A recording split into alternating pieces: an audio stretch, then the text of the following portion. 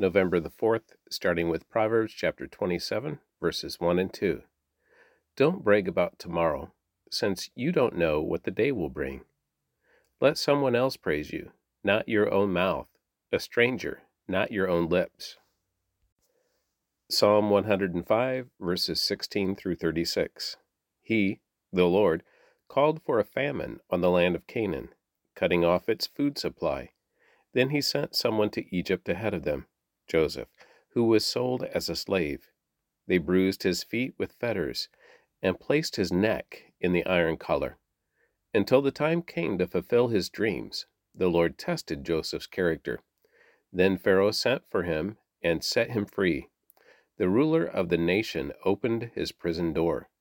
Joseph was put in charge of all the king's household. He became ruler over all the king's possessions. He could instruct the king's aides as he pleased, and teach the king's advisers. Then Israel arrived in Egypt.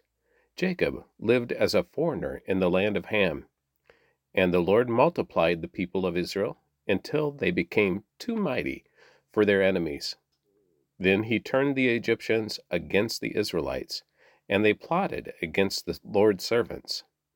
But the Lord sent his servant Moses, along with Aaron, whom he had chosen. They performed miraculous signs among the Egyptians, and wonders in the lands of Ham.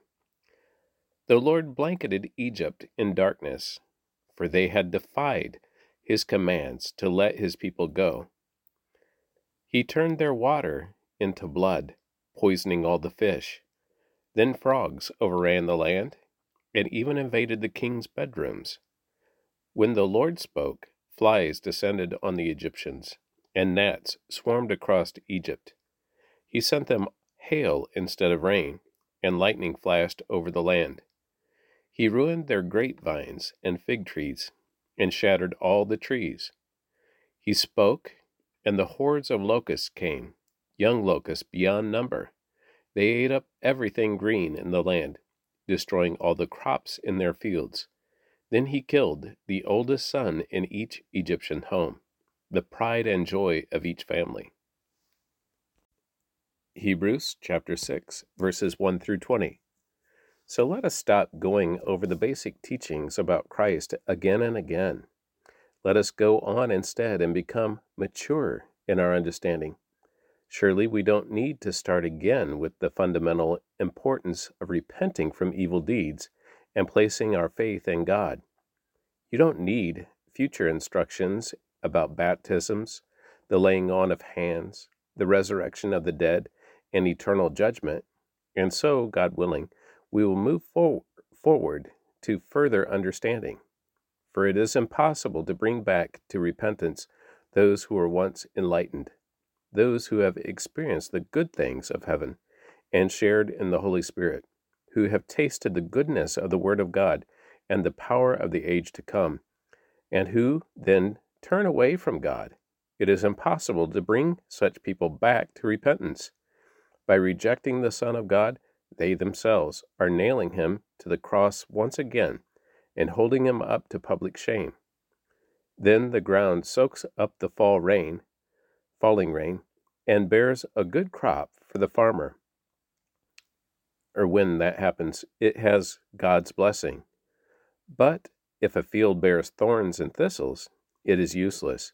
The farmer will soon condemn that field and burn it. Dear friends, even though we are talking this way, we really don't believe it applies to you.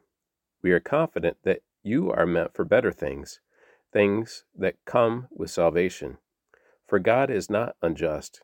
He will not forget how hard you have worked for him and how you have shown your love to him by caring for other believers as you still do. Our great desire is that you will keep on loving others as long as life lasts, in order to make certain that you hope for, or what you hope for will come true. Then you will not become spiritually dull and indifferent. Instead, you will follow the example of those who are going to inherit God's promises because of their faith and endurance. For example, there was God's promise to Abraham. Since there was no one greater to swear by, God took an oath in his own name, saying, I will certainly bless you, and I will multiply your descendants beyond number. Then Abraham waited patiently, and he received what God had promised. Now, when people take an oath, they call on someone greater than themselves to hold them to it. And without any question, that oath is binding. God also bound himself with an oath, so that those who received the promise could be perfectly sure that he would never change his mind. So God has given both his promise and his oath. These two things are unchangeable because it is impossible for God to lie. Therefore, we who have fled to him for refuge can have great confidence as we hold to the hope that lies before us. This hope is a strong and trustworthy anchor for our souls.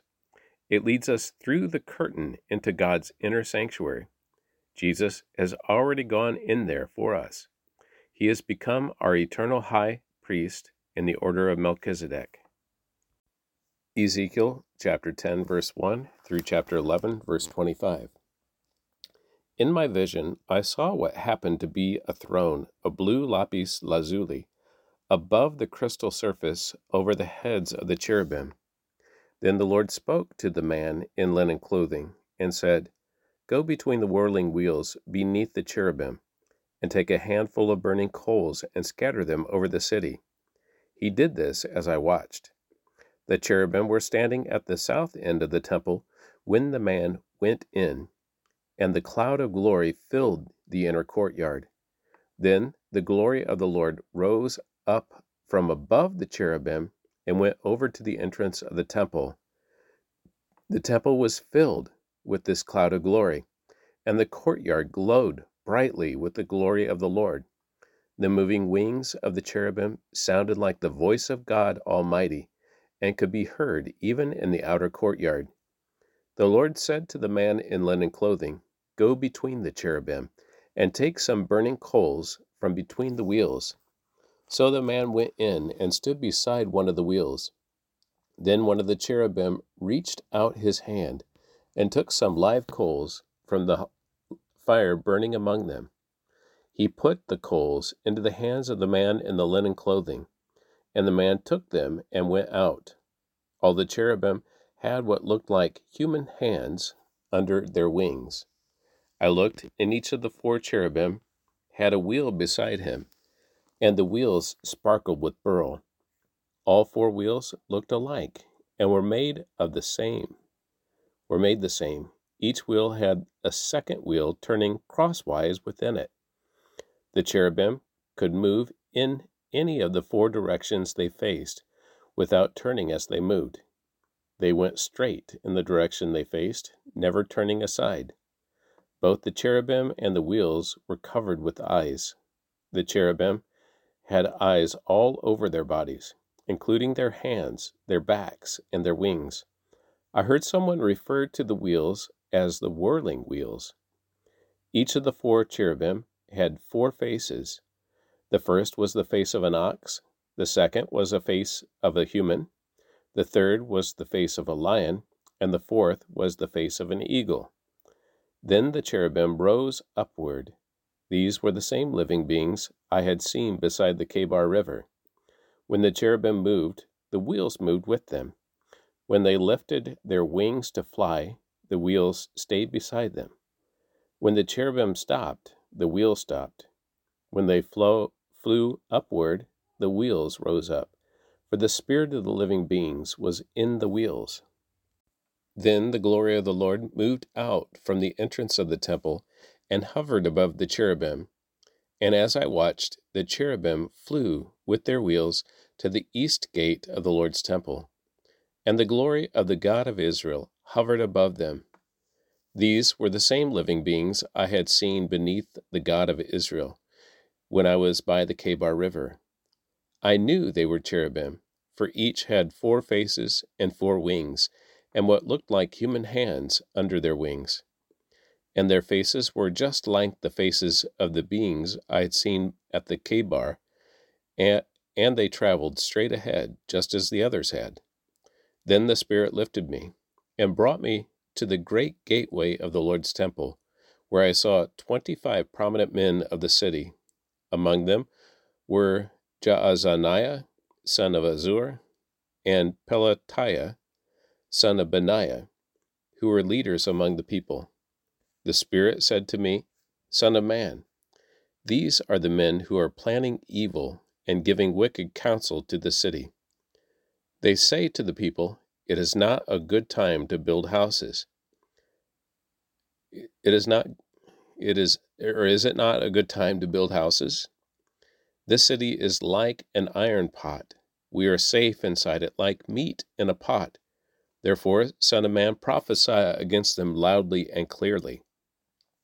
Then the Spirit of the Lord came upon me, and he told me to say, This is what the Lord says to the people of Israel. I know what you are saying, for I know every thought that comes into your minds. You have murdered many in this city, and filled its streets with the dead. Therefore, this is what the Sovereign Lord says. This city is an iron pot, all right, but the pieces of meat are the victims of your injustice. As for you, I will soon drag you from this pot. I will bring you on you the sword of war you so greatly fear, says the Sovereign Lord. I will drive you out of Jerusalem and hand you over to foreigners, who will carry out my judgments against you. You will be slaughtered all the way to the borders of Israel. I will execute judgment on you, and you will know that I am the Lord. No, this city will not be an iron pot for you, and you will not be like meat safe inside it. I will judge you even to the borders of Israel, and you will know that I am the Lord. For you have refused to obey my decrees and regulations. Instead, you have copied the standards of the nations around you. While I was still prophesying, Pelatiah, son of Benaiah, suddenly died. Then I fell face down on the ground and cried out, O Sovereign Lord, are you going to kill everyone in Israel? Then this message came to me from the Lord. Son of man, the people still left in Jerusalem are talking about you and your relatives and all the people of Israel who are in exile. They are saying, Those people are far away from the Lord, so now he has given their land to us. Therefore tell the exiles, This is what the Sovereign Lord says.